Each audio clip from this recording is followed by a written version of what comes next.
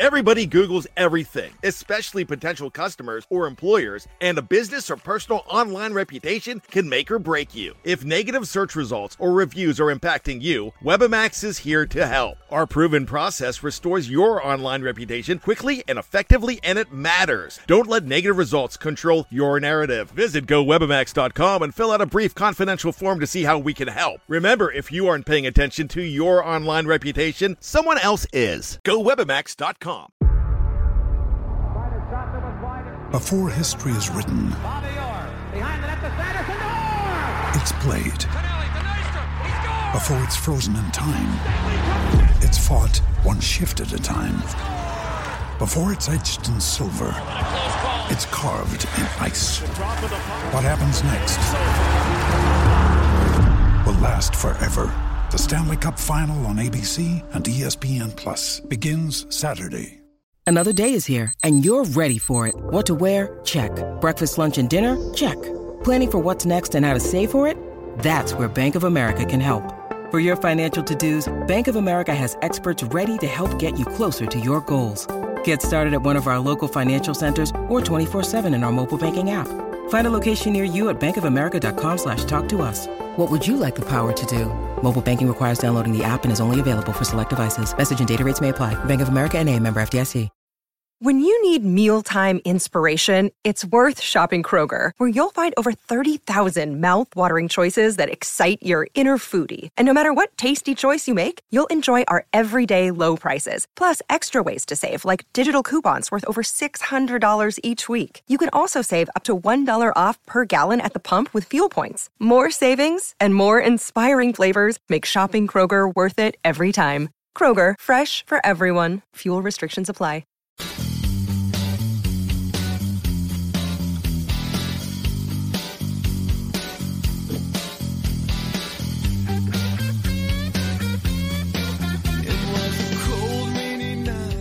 And hello, Pittsburgh Steelers fans. Welcome to another episode of Steelers Friday Night Six Pack. I am your host, as always, Tony Defio, and I thank you for joining me on tonight's show. It's a fine and lovely evening in Pittsburgh, and as I always say, I hope it's a fine and lovely evening wherever you are in Steeler Nation. If you're watching me live on YouTube, well, what a better time than now to ask you to please like and subscribe to our Behind Steel Curtain YouTube channel. We bring you live shows each and every day and night, including this show. We have The Hangover on Monday with Brian and Shannon White, Brian Anthony Davis and Shannon White. We have post-game stuff following every Steelers game. You'll see that this Sunday. We have the Touchdown Under show with Matty Peverall and Mark Davison. That's every Friday 5. So if you watch that or listen to that earlier on Friday evening, Eastern Standard Time, of course. Let's see, we have, what else? We have the Scobro show on Tuesday night with Dave Schofield and Rich Schofield. Wednesday night, we have Know Your Enemy with Jeffrey Benedict and Shannon. Thursday, we have the very popular Steelers preview with Jeff Hartman, Dave, and Brian. We have We Run the North with Kevin Tate and his friends. They discuss all things AFC North. Let's see, we have, is that it? I think that's it for the live shows. And you can catch all those live shows also live on Facebook every day.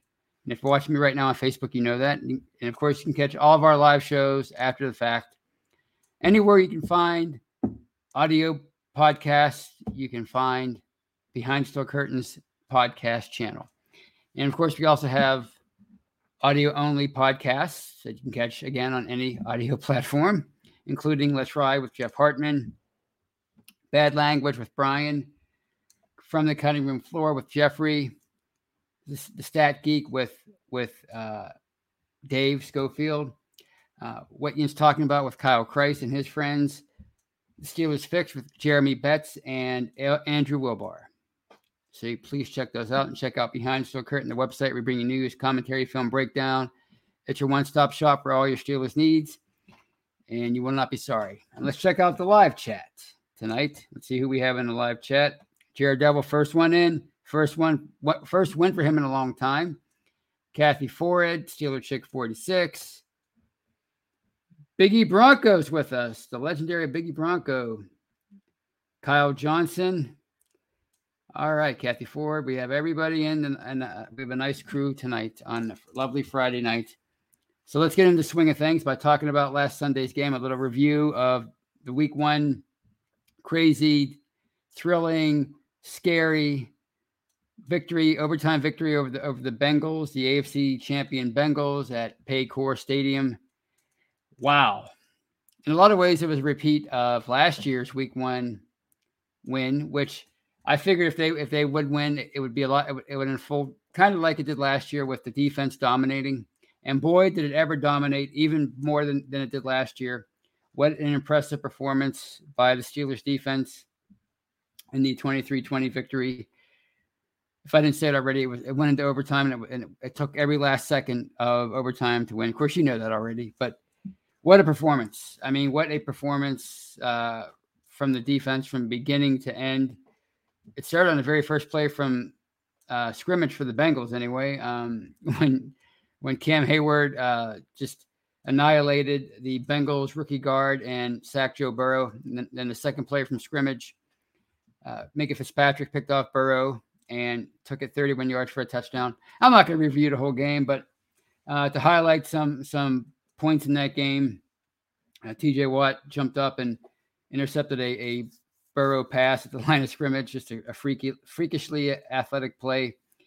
And that was really the Steelers' only sustained offensive drive, 59 yards, and they converted it into a touchdown from Trubisky to Harris for 1 yard touchdown pass. So let's see what else. I think a big play in a game that doesn't get talked about nearly enough, or a big sequence, I should say, is the end of the first half. People talk about the goal line stand at the end of the game, rightfully so, at the end of regulation anyway.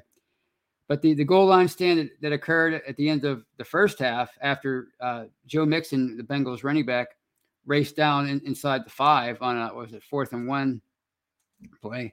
The Steelers defense held the Bengals out of the end zone on third down. I believe it was third down.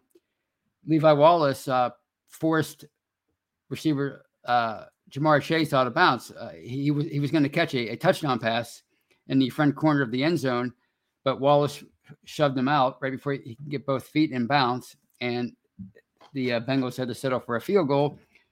And instead of it being 17, it was 17-3 at the time. Instead of it being 17-10 at the half, it was 17-6. I thought, a game that goes into overtime and ends on a field goal. I thought that was a big play that didn't really get talked about all week. What can you say about Minka Fitzpatrick in that game? Just a lights out performance. Obviously, the pick six. He had 14 tackles. He had the blocked extra point at the end of regulation that sent the game into overtime after the Bengals came back. After the Steelers held the Broncos on that aforementioned goal line stand with less than 2 minutes to go in the fourth quarter, the second goal line stand, the more famous goal line stand with 2 minutes to go in the fourth quarter, the Steelers offense did a really horrible job of running the clock down. I mean, they ran on first down. Najee Harris got hurt. He had to be taken off. The second play was a pass, so there was no time taken off the clock. You didn't force the Bengals to use the timeout. So really, they took 20. There was 1:51 left when the Steelers took over, and they had to punt the ball back with 1:27 left on the clock. So it was a poor job of, people criticized Mike Tomlin of his time management. That was a good example of that criticism right there. If you want to criticize Tomlin for that, go right ahead, because that was a really poor job all the way around by everybody involved. Especially after the Harris injury, when he hurt his foot or ankle and had to be taken off. It's just it wasn't Harris's fault that he got injured, but it prevented the Bengals from having to use a timeout. And then the second play, you pass the ball, it goes incomplete. They don't have to use a timeout there. So it was just a really, really poor job there by the offense, which wasn't a shock if you think about it, because the offense played poorly the entire game. Anyway, the Bengals took the ball down the field and scored a touchdown with 2 seconds left from Burrow to Chase. And it looked like they were going to win. the game. It would have been a pretty heartbreaking loss because the Steelers led the whole way, and to lose 21-20 like that, it would have been pretty heartbreaking. But again, Fitzpatrick just played the game of his life and blocked the extra point. And of course, there was luck involved. The Bengals long snapper got hurt, and a backup tight end, I figured Wilcox, he had to fill in, and he just was not doing he did not have a good day in that regard. It's a harder job than you think, and it just goes to show you how fine a line there is in the NFL. I mean, really, his snap on that extra point was basically a half a second off, and that's all it took for Fitzpatrick to get in there and block it. And then later in overtime, his snap was high, and the Bengals punter. Why he did it was third down when the Bengals were attempting a field goal in overtime, and it was going to be a game winner, but it was a high snap. And why the Bengals punter didn't just eat the ball at that point, just fall on the ball and live for another play, I don't know. But anyway, they were attempting a 29-yard field goal, and that was really wide right. So that allowed the Steelers to get a chance. And believe it or not, they got into field goal range, and Chris Boswell attempted a 55-yarder. And it went. It looked like it was going to be good, but it clanged off the left upright, and the game lived on. And there were only 2 minutes and 27 seconds left in overtime, and it looked like it was headed for a tie.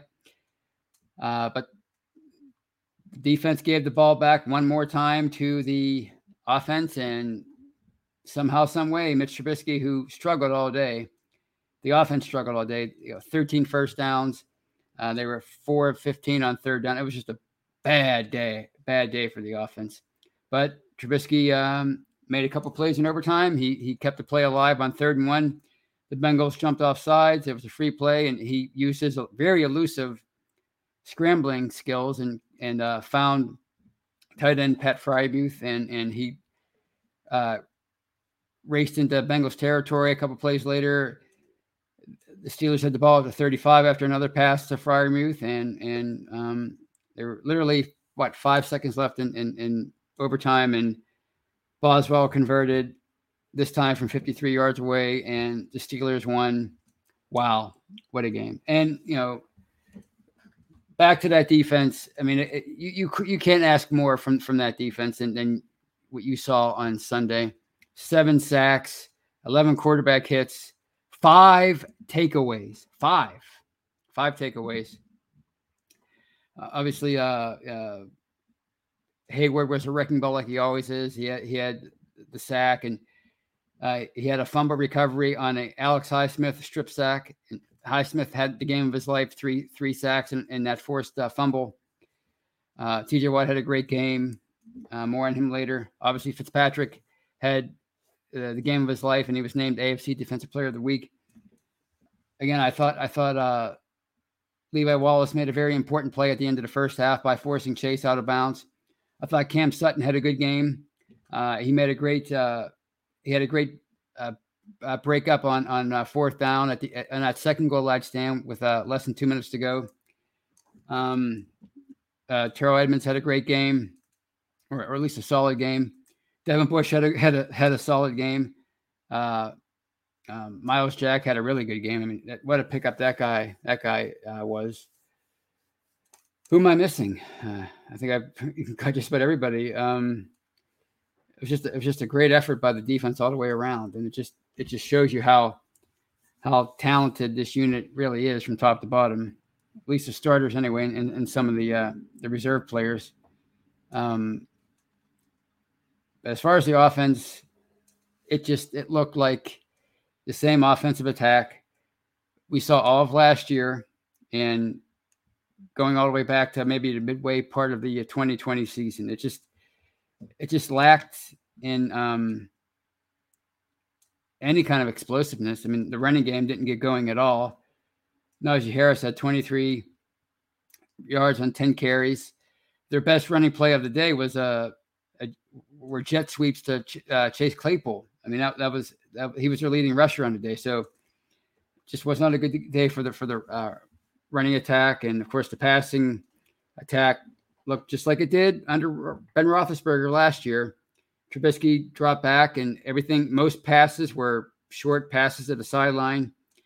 They very rarely attacked the middle of the field. The 10, 15, 20-yard pass was rare. Of course, there were few deep shots. People keep, I listened to Craig Wolfley on the Mark Madden show on Friday, and he talked about, well, you just have to keep, as far as a running game, you just have to keep working at it, It'll get there. Like they talk about, you got to keep hitting the rock with the hammer until you break it. But that's not what the issue is. I don't think the issue is necessarily the line's failure to get a push. Yeah, the line failed to get a push and failed to open holes yet again. But I think the biggest problem is the line can't get a push, and it can't create running lanes because there's too many men in the box. This offense is just so predictable, and it's not forcing the defense to back off and take some guys out of the box because it's not attacking downfield. It's not attacking even 15, 20 yards down the middle of the field. So I don't know what that was all about. Mike Tomlin seemed to indicate during his press conference that they were just content with protecting the lead that they built up. It was 7-0 early, then it was 10-3, then it was 17-3. And they just didn't want to make any mistakes, and they didn't. They didn't turn the ball over at all. And so in that regard, it was fine. But this is the NFL in 2022, and a 17-3 lead is nothing. It's not like it used to be, and especially when you're facing an offense as talented and as explosive as the Bengals attack, and of course, because the offense failed to do anything with those 5 takeaways, really just 10 points off of 4 of the 5 takeaways. The only, obviously Fitzpatrick was taken to the house for a touchdown, but the other 4, all they could generate were 10 points. And the defense was on the field for over 43 minutes of the 70 minutes of game time. And what happened is the Bengals almost won that game. By rights, they should have won the game. Without some luck, they would have won. So, it's nice to say, protect the lead and don't make mistakes, play mistake-free football. But it's not 1976 anymore. It's not even 1986 or 96. You can't play football that way. You can't be that conservative on offense and expect your defense to hold the other team down for 60 minutes or 70 minutes or whatever. It just doesn't work that way anymore, and it almost came back to bite them. So I don't know what to say about the offense. I mean, the defense, it speaks for itself. Again, more on that later. But the defense speaks for itself. They have talent at every level, but you can't win on defense. And that cliche that defense wins championships. If anything, it's 50-50. And in today's NFL, it might even be 60-40 in favor of the offense. That what you need to win in 2022. So they're going to have to find a way to open it up. It's easier said than done because the offensive line is continues to have its struggles. People talk about how it looked better in pass protection, and I guess you can say it did because Trubisky wasn't sacked all that many times, but he also didn't hold on to the ball all that long either. He didn't seem comfortable sitting back in the pocket. He didn't seem to set his feet on very many throws, especially the long throw, the few long throws that he attempted. I mean, he threw off balance, off the back of his foot, everything. He wasn't content with sitting back there in the pocket. So I don't know how good the line did at pass protection because he seemed to be doing what Roethlisberger did the last couple of years, and that's he got rid of the ball super quick. So I don't know what to make of this. What the answer is for this offense. We've seen the same thing over and over again for a number of years now. Really, if you go back to 2019 when Roethlisberger was hurt, I just don't know what the answer is. They certainly have the talent at the skill position level, and Trubisky is clearly a freakishly mobile quarterback. He showed that again on Sunday. I mean, he might be one of the most mobile quarterbacks in the NFL. I mean, he's up there. He has to be up there. His talent is elite, and he has a decent enough arm. But if the other team just continues to, if the opposing defense has you figured out and you're not doing anything to change that, then I don't know what you can do. I mean, somebody posted a thing on Twitter, like some kind of stat cast kind of deal where they charted Trubisky's passes, and the vast majority of them were to the left sideline or the right sideline, 5-10 yards. That's it. And if you watch Sunday's game, you saw the receivers got very little separation. There was a long pass to Boykin. They almost hit, but he was covered. They tried a deep pass to Pickens. It really didn't get a chance to develop. He threw it again. He threw it before he could really set his feet. Did Trubisky, and it went out of bounds. So the receivers made some good plays. I thought Deontay Johnson made some really nice catches, including one that was maybe will go down as one of the top 2 or 3 catches of the year. That one-handed catch in overtime that set up the first field goal try on the sideline. Claypool had a decent game. Freiermuth had a really good game. Even Zach Gentry had a decent game, catching a 30-yard screen pass. So he's really coming into his own as a number 2 tight end. But overall, the attack just wasn't potent at all. So those are my thoughts on week 1. About that defense, and this is my second topic. I think you know where I'm going next, and that's TJ Watt. He left at the end of at the very end of regulation when the Bengals were going down for what theoretically should have been the game-winning touchdown. He tore, or he injured his pec muscle, and you can see him mouthing those words as he came off the sideline or came on off the field. I tore my pec, and of course everybody thought the worst, and that was that he was going to be out for the year. We've seen that in the past with people like Cam Hayward, and many years earlier, Aaron Smith he suffered several of those kind of injuries. So, when it's serious, it is a season-ending injury. So, the initial fear was that he would miss the year, and it kind of tainted that overtime period. All the craziness that went on in overtime with the missed field goals and everything. And even before that, with the Fitzpatrick blocked extra point, you just kind of had a sinking feeling watching the rest of that game unfold, because we all know how valuable TJ Watt is to this team, and that's one of the funny parts I've found about the days after that game, and the fans, their reaction to it. I think on an intellectual level, they know that, Watt's by far their best player and their most important player. And without him, it's going to be tough. But on the other hand, on the side where they want to cope, they're like, well, next man up. They can survive this and throw in Malik Reed and Jameer Jones and the standard is the standard, but clearly that's not realistic. It's a nice thing for Mike Tomlin to say to his players and to get them fired up and to motivate them. And, you have your opportunity now to shine. And of course, Reed he does have plenty of experience with filling in for a prominent pass rushers. He did it the last 2 years in Denver. Last year with Bradley Chubb, I think, and the year before it was Von Miller. Yeah. So he started 26 games the last 2 years, and he racked up 13 sacks. So clearly he's a decent backup, but he's not TJ Watt. And there really is nothing they can do. There's not much they can do to scheme Watt's absence away. Like they say, you can't train away a bad diet. Well, you can't scheme away a bad injury. You can't. You can do some things. You can compensate. You can kind of try to make up for it.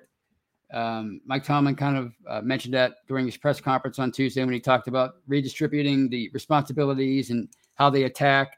And that's good because the defense is talented.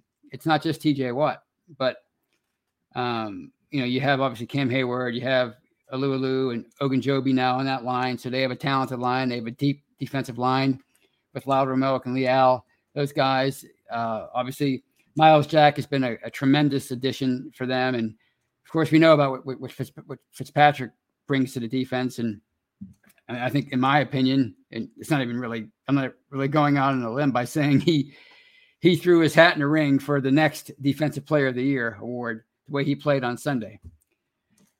But, when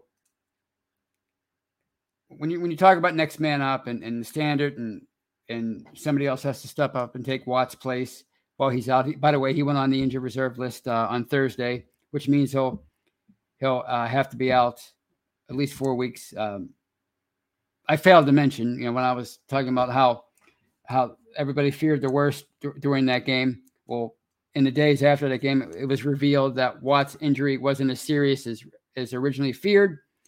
And the thought was and remains that he could be back in as little as maybe 6 weeks, maybe even less than that. Who knows? But nevertheless, they're going to be without him for a good chunk of the season, a noticeable chunk of the season, minimum 4 weeks. So clearly his absence is going to impact their defense. We could sit here and talk about how it won't all we want, but everybody knows that it's going to impact their defense. Just like it would if Troy Polamalu went out in his prime for a significant amount of time, or James Harrison went out, the year after he won Defensive Player of the Year. If you lose him, that's a big deal. So when you say, well, the next man up, basically what you're saying is the Steelers were kind of dumb for paying TJ Watt $80 million in guaranteed money prior to the 2021 season. Now, obviously the Steelers aren't dumb. They paid him that kind of money. They went against their probably what they went out of their comfort zone and did something that they were always reluctant to do because they knew what kind of a talent TJ Watt was. Or is. Mike Tomlin mentioned it last year. The rate that this guy gets in the quarterback's face per pass attempt, the amount of times he beats his man and gets to the quarterback, either pressures him, hits him, or sacks him, it's almost unparalleled.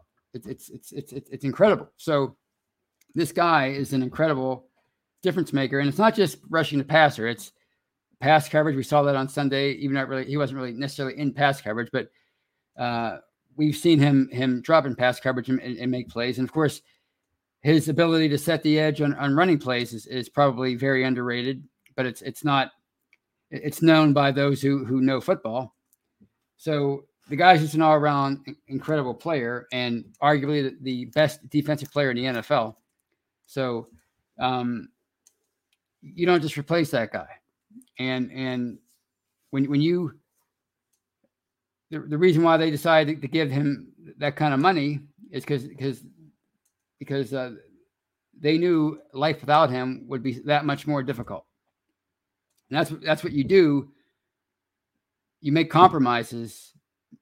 Maybe you go against what you think is your best judgment for special players. That's why you put up with Ben Roethlisberger's locker room politics all these years, and his passive-aggressive style, his passive-aggressive threat to quit in 2017.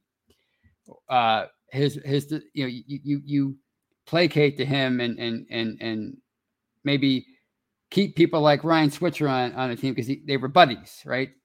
You allow Antonio Brown to live off campus during training camp or be late to meetings without any repercussions because these guys are that special and you have to make compromises, even if you don't want to. So that's why you do things like that. That's why you pay a guy $80 million in guaranteed money for the first time in your history. So TJ Watt is going to be missed and the defense will be worse for it. And there's no way to say otherwise. But again, I think this defense can still be pretty darn good. But what's going to have to happen is you're going to have to hope that Cam Hayward continues to play at the level that he's been playing at forever. I mean, the guy is just a phenom. I mean, he's defying the odds. He's 33 years old. And if you watch him, if you focus on him during a game, play in and play out, he's just terrorizing the guy trying to block him. He's just wrecking his world. This guy is arguably the most underrated player in the NFL. And the reason why I say that is because he's probably going to make it to the Hall of Fame when he retires. Whether it's not going to be first ballot, more than likely. And maybe he doesn't make it, but he's certainly going to get considered for the Hall of Fame. He's going to get votes. That's how good this guy is. So you're going to have to hope that he keeps playing that way. To ask Cam Hayward to step it up, he can't step it up any more than he already does day in and day out, play in and play out. I mean, he put the whole defensive line on his back last year when Alualu and Tuitt were absent, and he might have had the best year of his career. I mean, the guy's just a special guy. So you have to hope that he keeps playing that way. You have to hope that Devin Bush gives you what he gave you on Sunday, which was pretty good play. I mean, he was just pretty good against the Bengals. He wasn't a liability like he was all last year. So you have to hope that Devin Bush plays that way, or hopefully elevates his game even more and starts to look like the guy that they traded up into the top 10 to take in 2019. Obviously, you have to hope that Minkah Fitzpatrick really is a strong candidate for Defensive Player of the Year. Whether he wins it or not, that's immaterial. You have to hope that this guy plays the way he did on Sunday against the Bengals. Now, he's not going to have that kind of game every week, but we can, on a consistent basis throughout the year, you need that kind of a play from Minkah Fitzpatrick. He's certainly capable of it. He's arguably the best safety in the NFL. So you need him to do that. You need Ogunjobi to show up like he did in Cincinnati last year and in Cleveland. You need Alualu to be the Alualu of old and do a heck of a job with playing the run and everything. You need Edmonds to continue to be a solid player who does a lot of things for you. Sutton, you have to hope Ahkello Witherspoon continues to morph into this cover corner, which it looks like he might have that ability to be a true cover corner for them. And of course, you have to get a lot out of Levi Wallace. So there's a lot of things that have to happen for this defense to make up for the loss of Watt. So there's a reason why people were concerned and being all like doing the gloom and doom thing, the sky is falling thing when they found out Watt would be out. There's a reason for that because he is that special of a player, and it's going to take a whole village to make up for his loss. That's what $80 million players mean to their team. So, the way the Steelers, to me, heading into the season, I thought even with Watt, this maybe was at best a 9-win team. The margin for error for them was razor thin, even with TJ Watt. The way they want to play football in 2022, they want to rely on an elite, dominant defense. They want the offense to just not make mistakes and let the defense win it for them, which is, as I said earlier in the show, so hard to do in 2022 with these fantastic offenses. The rules geared toward offense. And, when you see people like Patrick Mahomes and Justin Herbert go at it like they did on Thursday Night Football in week 2, I mean, it's like they're playing a completely different brand of football than what the Steelers are playing. When you see the Bills play, it's just to try to win the way they want to win with defense first in 2022. It's so hard. And that's with TJ Watt giving you Defensive Player of the Year level play like he did last year, and they barely made the playoffs. So it was razor thin with him. Without him for even a month, it could affect things to the point where they missed the playoffs by a game. They lose a game, maybe they could have won with Watt in there. and wind up missing the playoffs. Instead of maybe finishing 9-8, they finished 8-9 and missed the playoffs as the 8th or 9th team in the AFC.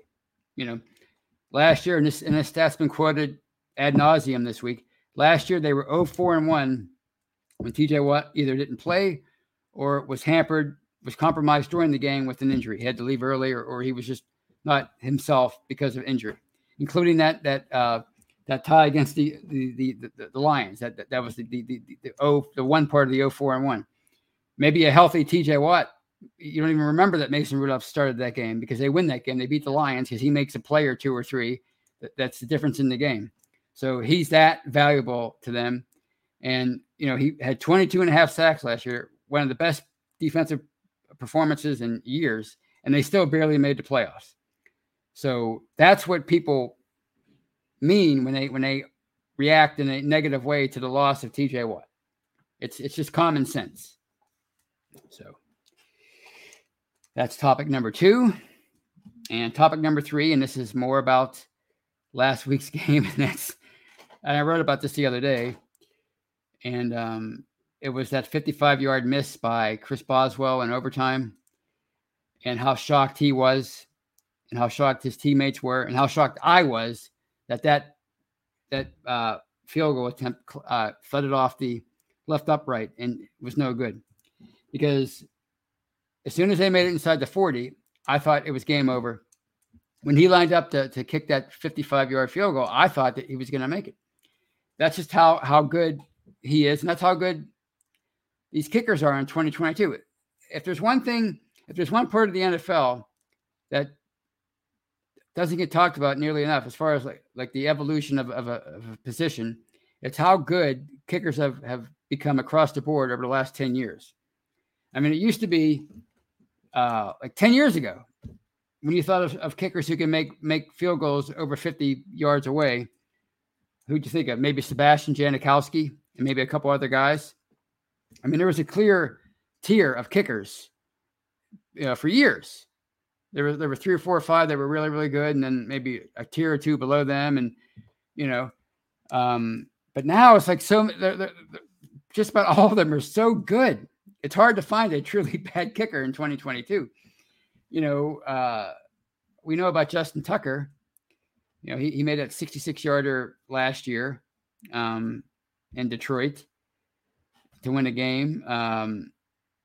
The Browns have a kicker now. I forget his name. I should have looked it up before I did the show. I meant to, and I just forgot. But he supposedly is another kicking phenom that's gonna be a Mr. Automatic for years to come.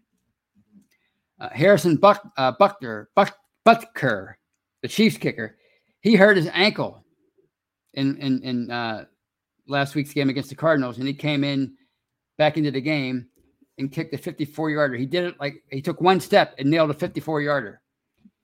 The Broncos lost the game because they sent their kicker out, Brandon McManus, to attempt a 64-yarder at the end of the game against the Seahawks on Monday Night Football last week. And Nathaniel Hackett's, he's the Broncos' new coach. His critics said, "Why didn't you let Russell Wilson, who was returning to play the Seahawks in his first game as a Bronco, why didn't you let him try to keep the drive alive on 4th and 5? There was still over a minute left in the game, and Hackett just let the clock run down to 20 seconds and then let McManus attempt a field goal. But I got exactly like I got it right away. These guys are just so good now at kicking field goals from long distances that I thought it was worth a shot. I think we've reached a point now where, if a field goal can win you a game or at least tie a game, and you're around midfield or the 45 or whatever, you might have a better chance of sending your kicker out to kick a field goal than to try a Hail Mary. I think that's where we are now. So that's one part of the NFL that doesn't get talked about nearly enough, is how good kickers are all across the board. We saw Evan McPherson. Basically, he struggled at the end of that game because of his long snapper. But earlier in the game, before his long snapper got hurt, he made a 59-yarder, and I mean, he made it with plenty of room to spare. So, I kind of made a joke about Boswell looking shocked, because 10 years ago, you'd have been shocked if he made a 55-yarder, not missed one. That's how far these guys have come. And I think it's just a matter of time before somebody makes a 70-yard field goal. I just, maybe the conditions are going to have to be ideal, indoors, no wind. But I think it's just a matter of time. I mean, you look what these kickers are doing at I almost said Heinz Field, at Acrisure Stadium now. I mean, they're making 50-plus yard field goals on a regular basis. I mean, a lot of it has to do with the fact that the turf at Heinz Field has gotten a lot better. But, we're talking about a stadium, or Acrisure Stadium. We're talking about a venue, a football venue that got into Chris Brown's head so bad, and was it 2001, 2002, that, he lost his job here. I mean, he came into the league as a pretty darn good kicker in 1999. And then Heinz Field, the then named Heinz Field, ruined him. And he recovered and had a decent enough career after that with I think the Texans. But he was a good kicker that just mentally he could not handle Heinz Field. And but even that venue can't stand in the way of the evolution of the modern day kicker. So that was one little thing was fun to write about in the wake of a win. So that's the next topic I wanted to talk about. And I wanted to hit on one more thing real quick before I take some questions and comments. And that is, how can the Steelers win this Sunday against the Patriots? And I think it's going to be a low-scoring game. I think it's going to be a defensive battle. But I think even without T.J. Watt, the Steelers defense can handle what the Patriots show them on offense. Because really, they have very little on offense. I mean, they have Mac Jones, who went out and drafted him in the first round last year, which was a smart move. After you lose Tom Brady, you have to replace that guy. And the history tells us the best way to do that is with a first round pick. Whether he pans out or not, you certainly have a better chance of finding a guy in the first round than any other round when it comes to a quarterback. So that was the right thing to do. But they've given him very little in terms of skill position players to work with, which has been a theme in New England for a number of years. Just ask Tom Brady. That was one of the reasons why he went out of New England. He was sick of not having people to throw to. If you look at their receivers, it's Nelson Aguilar, Jacoby Myers. They're tight ends named Hunter Henry. And I looked at the stats on all these guys, and there's nothing special about any of them. Now, Damian Harris is a pretty darn good running back. He had over 900 yards last year. He averaged 4.6 yards a carry. He's a pretty decent running back. And the Patriots have a good offensive line, certainly better than the Steelers. So that might be one way where they can exploit Pittsburgh. But I look for them to be pretty stout against the run. I think if they can find a way to to shut the run down or minimize the running game, minimize Damian Harris, then I think they can control the game. Because I mean, if you can have your way with the Bengals in their dynamic attack, guys like Jamar Chase and T. Higgins before he got hurt, and Hayden Hurst, their tight end, and obviously Tyler Boyd, and of course Joe Mixon. If you can handle them, then you can handle the Patriots attack. So I think it's to be one of those games where probably Pittsburgh's offense is going to struggle again, and it might be another boring attack. Hopefully it's not, but I think it's one where Pittsburgh's gonna come away with a key turnover or two, and that's going to be the difference in the game. I'm thinking 17-14, 20-14, maybe 17-10 like it was in 2018 at Old Heinz Field. So I think Pittsburgh's going to win this game. I feel good about this game. Last week I felt bad, I didn't feel good about week one. Of course, that turned out well for them. So maybe I shouldn't pick Pittsburgh, but I think their defense is going to handle. They're going to handle the Patriots' offense. I think their defense is, even without T.J. Watt, I think they have a better defense than the Patriots do. I think they have more playmakers than do the Patriots. The Patriots certainly don't have a Minkah Fitzpatrick kind of player on their team or a Cam Hayward. So I think it's going to be a good day. And I think, getting off to a 2-0 start going into Cleveland on Thursday would be huge. So those are my thoughts. And I will round out the show as I always do by taking some questions and answering some questions and highlighting some comments. Let's see what we have here tonight. While I was rambling on, see what the input you guys had in tonight's show, which is always great.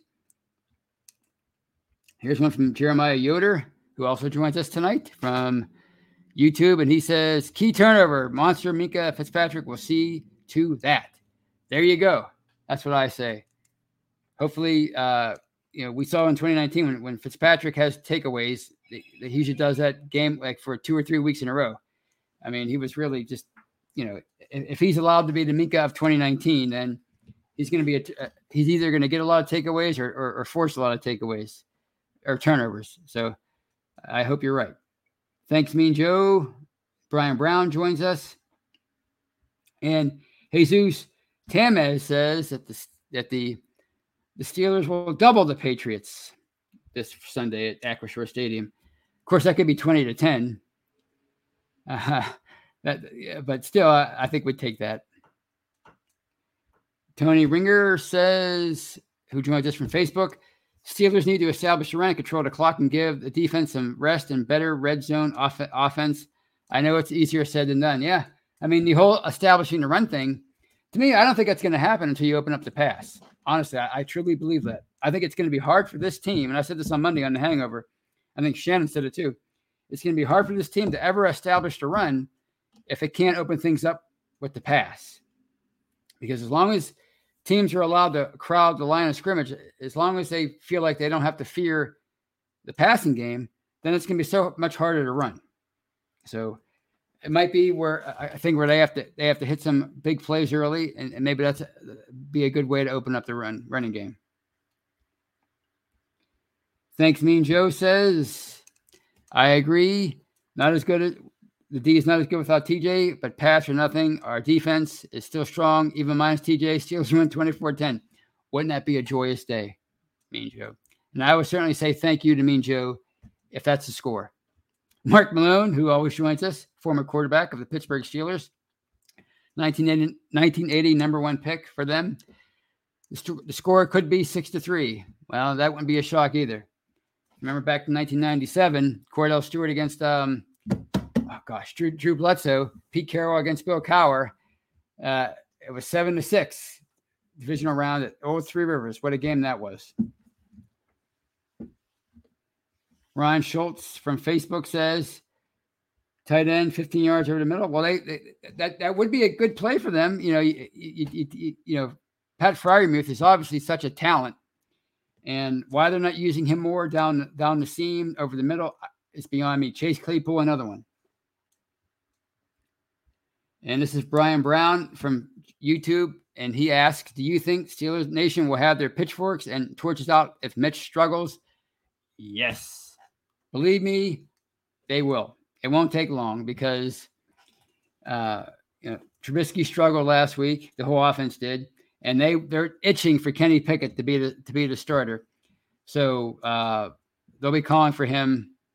There'll be some Kenny chance pretty early if Trubisky doesn't do some things for the offense. Hopefully he does. George Hoover brings up a really good point. Belichick is great at preparing for average quarterbacks. Trubisky is average. Well, I mean, he certainly you can make that case for him so far through his career, and he certainly had a below average game the other day. He did make some plays at the end, and he seemed to be most effective. We've seen this in the recent past with Ben. He seemed to be most effective when things were up tempo and they had to go to a quick no huddle kind of an offense at the end of the game. Maybe they should try more of that. I don't know. Timothy James O'Connell from Facebook says the Steelers have big play wide receivers. I think we should get the ball down the field to Claypool and Pickens And I think our D will be good without TJ, a big loss, but we have a good defense overall. Yeah, as far as the defense, like I said earlier, I think it could be good without Watt, but it's not going to be the same without Watt. To say otherwise, again, you're saying the Steelers didn't have to pay him $80 million. As far as the big play receivers, they do. I mean, obviously Deontay Johnson's a good all-around receiver, their best all-around receiver. Claypool has shown big play potential in the past, and Pickens showed that during the preseason. But it's just a matter of them doing it. It's just a matter of them executing. I think part of me wants to believe that they want to hit these guys for big plays, but can they stop living in their fears and doing it? Is it going to be another one of those weeks where they're going to be content with playing it safe and hoping the defense pulls things out at the end? Hopefully they can hit some big plays and open this offense up. Awesome stuff. 1983 says from YouTube, I am trying to be patient about the offense. I usually always trust in the coach and organization. If Mitch struggles, I will want to see Kenny. His accuracy and anticipation seem top notch. Well, they did in the preseason, that's for sure. Of course, it's a different animal in the regular season. We'll see what happens, but you're right there. Awesome stuff. It's not going to take long for the fans to be itching for Pickett. But he also does say he hopes that Mitch balls out.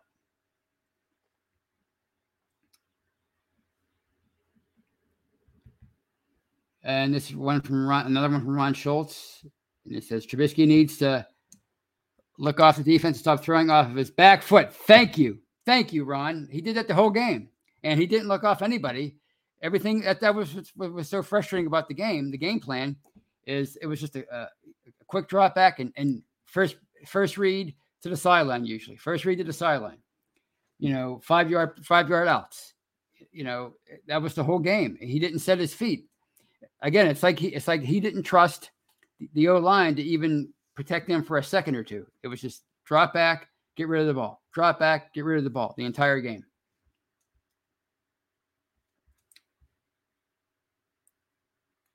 Let's see what else we have.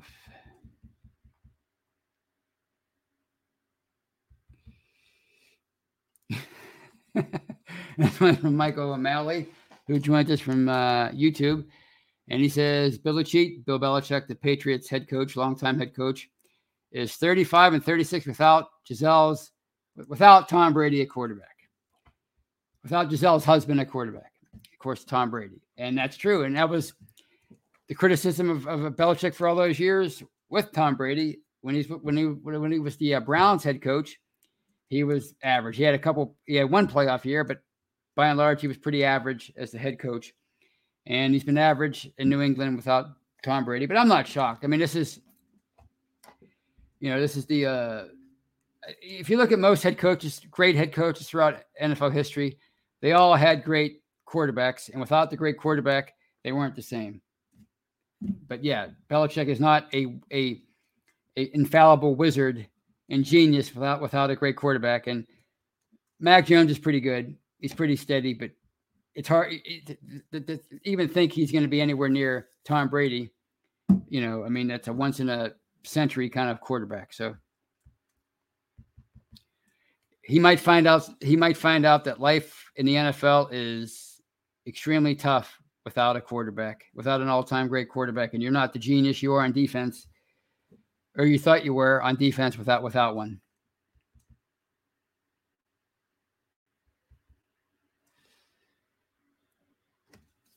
Piggy Bronco corrects Michael O'Malley.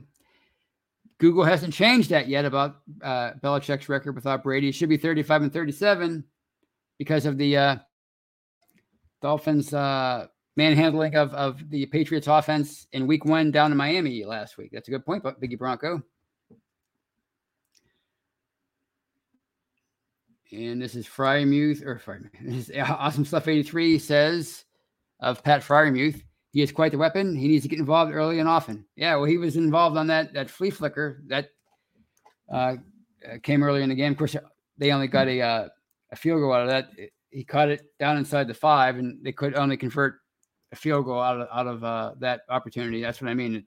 And that's another point about TJ Watt's absence is this defense couldn't have played any better. 5 takeaways, 7 sacks. I said this already. Total domination in the entire game, and they still, by right, should have lost, if not for some bad luck on the Bengals' part, and maybe some mismanagement on their part. Perhaps they lose that game. So, all the you talk about defense all day long, but you need a competent offense to win in today's NFL. And the Steelers' offense has not looked competent since about Halloween of 2020. And that's not hyperbole. That's not me being a troll. That's a fact. You watch the games.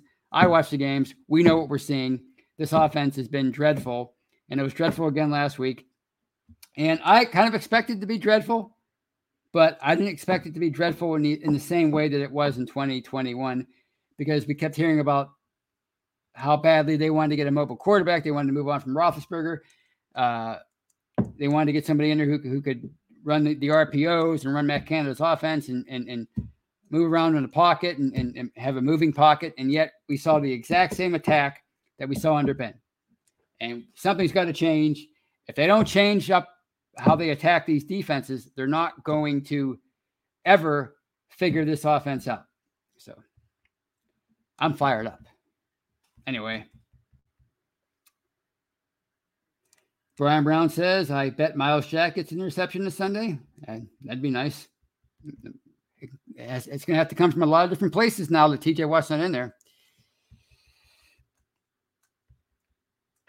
All right.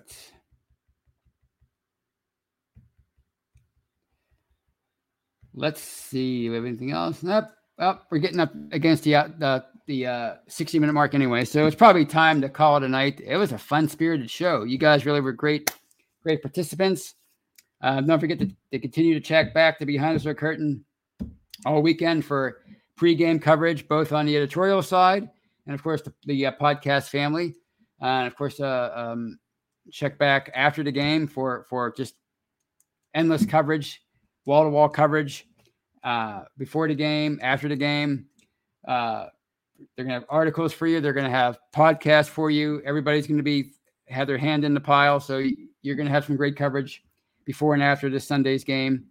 But, before that gets here, I want you to have a great weekend. I want you to enjoy the game. And I will talk to you on Monday on The Hangover with Brian and Shannon. Until then, you guys have a fantastic weekend. I already said that. I'm trying to do different things. You guys are great. You guys are awesome. Go Steelers. Go great weekend. I'll talk to you soon.